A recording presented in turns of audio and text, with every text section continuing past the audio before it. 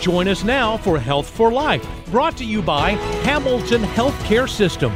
Today we're talking with Dr. Norman McCulloch of the Hamilton Wound and Hyperbaric Center, located inside the Medical Arts Building in Dalton, Georgia. Dr. McCulloch is a board-certified wound care physician. He attended medical school at SUNY Buffalo School of Medicine in Buffalo, New York. He completed his residency and internship at Winthrop University Hospital in Long Island, New York, and his fellowship at SUNY Upstate Medical Center in Syracuse, New York. Thank you for joining us, Dr. McCulloch. I'm glad to be here. Thank you. You know, it's great to see you again. You were with us a month or so ago. How you been? Well, thank you for having me back. It's a pleasure to be back with you here. Great to have you here with us. Today we're going to be talking about how hyperbaric oxygen therapy can help with radiation injuries. But first, let's talk about what hyperbaric oxygen therapy is. What is that? Sounds good, Bobby. Well, hyperbaric oxygen therapy is a treatment in which a patient breathes 100% oxygen in a pressurized chamber. The 100% oxygen lends the body to improve the healing capacity as well as increase blood flow to areas that may be devoid of it. Right. It's used for a wide variety of treatments, and there are over numerous reported treatments that have shown benefit with hyperbaric oxygen therapy, and there are currently about maybe 14 approved FDA indications in which you can see the benefit, which are covered by insurance. Pure oxygen, very important for that. Absolutely. We're going to start with the radiation injuries. Can you tell us what a radiation injury is? What does this involve? Yes. So improved radiation therapy techniques have increased treatment precision and reduced side effects caused by radiotherapy. But the high doses of the radiation itself used to kill the cancer cells may sometimes cause long-term damage to nearby healthy cells in some patients. By helping the blood carry more oxygen to these affected areas, hyperbaric oxygen therapy has been proven beneficial for these patients. So it's threefold. It improves the oxygen delivery to that area. Mm-hmm. It increases the vascular density or more blood flow so that more blood is able to carry more oxygen to that in the area. And then it also reduces the inflammation that has happened due to the exposure to radiation injury to allow for these wounds to heal. When you're in the chamber, yes, you can watch television. Correct. Yes, you can. But you got to watch a television that is outside of the chamber because it's just 100% oxygen. Absolutely. Is that right? Absolutely correct. Yes. So this is a safety feature. This is a safety, and safety is definitely paramount in any hyperbaric oxygen center. It even trumps the clinical indication from why I'm putting you in there. I tell my patients during a consult that it's mutually beneficial once we agree to that contract, because when you commit to the treatment profile and protocol of undergoing 5 days a week for upwards up to 8 weeks at a time, mm-hmm, I'm committed to you to ensure that your safety is of my utmost importance. Dr. McCulloch, how does hyperbaric oxygen therapy work? Well, in this treatment, with oxygen delivered under the increased pressure that it is, you use the high pressure and the increasing amount of oxygen to actually get it into the blood and then indirectly into the tissues. Mm-hmm. And getting oxygen into the areas that have been, for whatever reason, depleted, or there's an inability to get that oxygen there, restoring that leads to increased healing. And I tell my patients, no blood, no oxygen, no healing. It's really that simple. And so when you're in this clear acrylic chamber and you're pressurized, it can feel as if there's an increased pressure kind of coming around you, but that's just the nature of oxygen that's increased in an atmospheric environment pressure that's being delivered into your blood as well as indirectly into your tissues. Well, now, when you get this oxygen into your blood, is this from breathing the oxygen or does it absorb through your skin? No. Or both? And I've heard that question numerous times. So it's actually due to the respiratory function. When you're in the chamber, because it's actually pressurized and forced into the lungs, there's more of it available that not only gets carried in the blood, but then gets really saturated into the liquid component of the blood as well. Okay, great. I'm glad to hear that. But now when I'm in that chamber and I'm under pressure, what does that feel like? What is the feeling that you have? Well, I tell my patients that if they've ever traveled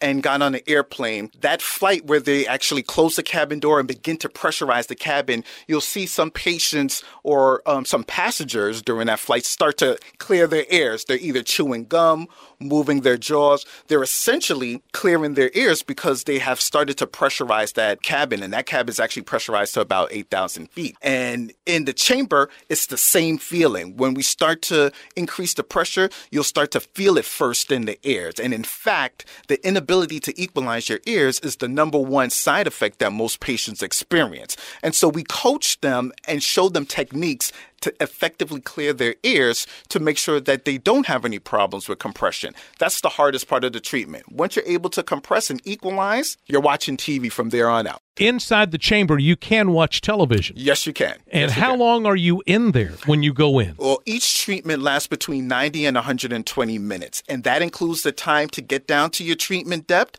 the time that you spend at the treatment depth, and then the time to come up from the treatment depth. So in all, roughly about 2 hours or 120 minutes. And now, whenever you're about to come out, yes, how long does it take before that you can get out of, like if my time's up, how long will it be before the pressure is equalized so I can get out? Good question. So there's two scenarios in which I can illustrate. One is the normal treatment time. So you're compressed at a rate, which means that I am either increasing or decreasing the pressure at a specific rate per minute. And so normally that's about 2 pressure equivalents per minute. So roughly, depending on how deep we take you or the doses of oxygen that you're being administered, it could take anywhere between 8 to 10 minutes to get down or come on out. I got you. Yeah. And if you don't do that, is that kind of like when a diver has the bends? Well, the situation is when the diver gets the bends, it's usually because of,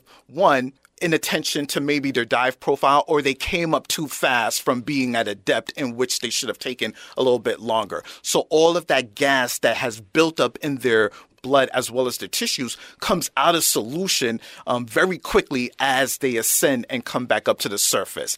And so the hyperbaric oxygen chamber, or what the Navy calls the recompression chambers, is the same thing, is used essentially to combat, one, the effects of bubbles in the blood and tissues, as well as to increase oxygenation to those tissues that have been damaged or injured. Well, I've got to ask you, because that you work with this every day, do you do any diving yourself? Oh, I do some diving. Do you? I don't get to do much of it here, Bobby. We're a bit landlocked. But, you're a little inland here, yes. Yes, I have. I am a recreational diver and certified. Is that how you got in? Well, let me ask you this. Did you get interested in this type of medicine because of your diving, or because of this medicine you got interested in diving? Great question. It was a combination of both, actually. I became a certified diver around 2012, and during that time, I was completing my internal medicine residency, and I had family members who suffered from diabetes, and I saw the kind of drastic and devastating effects that diabetes can have, especially when it comes to limb salvaging and losing limbs and amputation. And I got exposed to hyperbaric oxygen from that aspect, but it also played a key role in my diving education. So I said, this is fantastic. It combines the best of both worlds for me, both my hobbies as well as a professional route. And so that sparked the interest. I pursued it from there and haven't looked back since. Well, that's fantastic. Yes. That's great.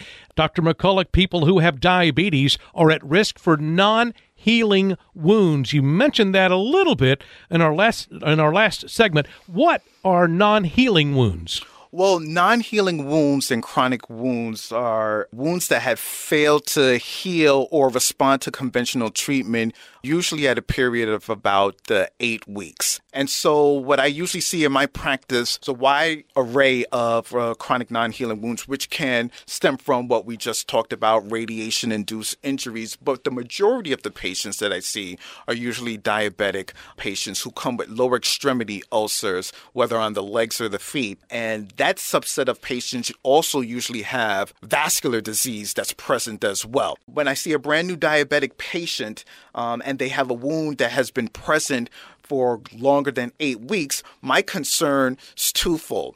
It's one, ulcer resolution, getting this ulcer and restoring the skin integrity, and two, prevention of any loss of limb or amputation, whether that be the digit on the toes or anything more major, such as a below or above the knee amputation. That's the two goals that I mentioned to my brand new diabetic patients. We want to get the ulcer to heal, as well as prevention from amputation. And so when I see them in consultation, I usually employ a very systematic approach. We talk about, one, the elephant in the room, and I use these phrases with them, so I'm definitely speaking plain speak and not speaking nomenclature that most patients say, doctors speak over their head. You're talking over my head. You're not doing that. I said the elephant in the room is your diabetes. Let's talk about that. If your diabetes is uncontrolled, everything else is out of order, out of whack in your body. You get the diabetes control, those horses are out of the barn. You need to rein them back in. And if they're Mustangs wild and free over the land, everything else is going to suffer. So we focus on the diabetes first, and that could mean me addressing what their insulin is or referring them back to their primary care doctor. And if needed, referral to a specialty diabetes education center, which are our neighbors, by the way, in the medical arts building. So that's great because we have both our vascular partners and the diabetes education center within the same building. I would imagine that some of those doctors will send their patients to you. Absolutely. Because you can understand that majority of the patients who have these peripheral vascular disease, not all, but sometimes diabetes is also there. So it really is one of those chronic conditions that affects morbidity of your quality of life overall. You have diabetes, which affects the small vessels and then will ultimately start to affect the large vessels. And then you have our vascular partners and patients who they may have diabetes and they're seeing their vascular doctor specifically for the blood flow issues, but then they'll refer to us to say, hey, you have this ulcer here that looks like it needs to be addressed in a comprehensive fashion. I wish that years ago, and when I say years ago, before I did this radio thing, I was selling cars, and I was walking across the car lot, and I walked a hole in my shoe. I didn't know it because that I've got diabetes, and my feet, I can't feel my feet. So I cut the bottom of one of my toes, and it would not heal. And I went over and over, and I was going to a podiatrist. We were trying our best to get this wound to heal, and it never healed until I finally had it amputated. And so I did lose a toe. Yes. If I had known about this hyperbaric chamber at that point, that could have really helped me save that toe. Is that correct? It absolutely would have been beneficial. And if I had seen you as a patient, the first things we would have talked about were, one, the diabetes. Two, I would have assessed and addressed the blood flow in your legs to ensure that you have blood to support healing. Three, I would have assessed whether or not you had an infection. That could be sending you for any imaging, getting a culture of that area, or starting you on antibiotics. Four, we would have talked about offloading. And offloading is a fancy term which means I got to get the pressure off of that. Now, we talk most wounds in a diabetic end up on the bottom of your feet. It's very hard to offload that area once you get up in the morning and your feet touch the earth's surface. Right. So there are special footwear that you can use to make sure that each time you're stepping, you're not putting increased pressure on that area and just causing repetitive trauma. And the last thing would be we have to get rid of anything that was dead or necrotic, meaning the tissue, because that would be an impediment to the wound healing. So those are the 5 things, and I'll repeat them again.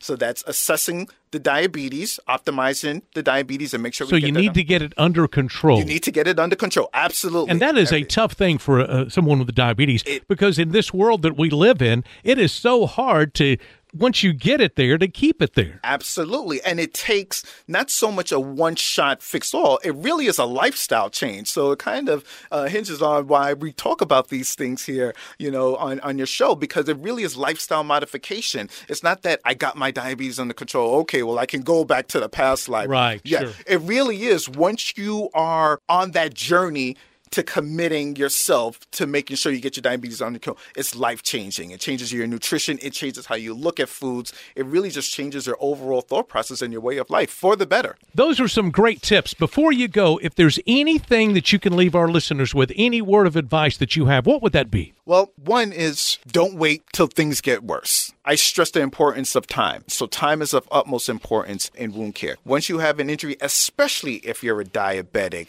time is of concern to you. Thank you so much. For more information or an appointment at Hamilton Wound and Hyperbaric Center, call 706 888-272-6596 or visit hamiltonhealth.com/wound to learn more. This program in no way seeks to diagnose or treat illness or to replace professional medical care. Please see your healthcare provider if you have a health problem. Thank you for listening to Health for Life, a presentation of Hamilton Healthcare System.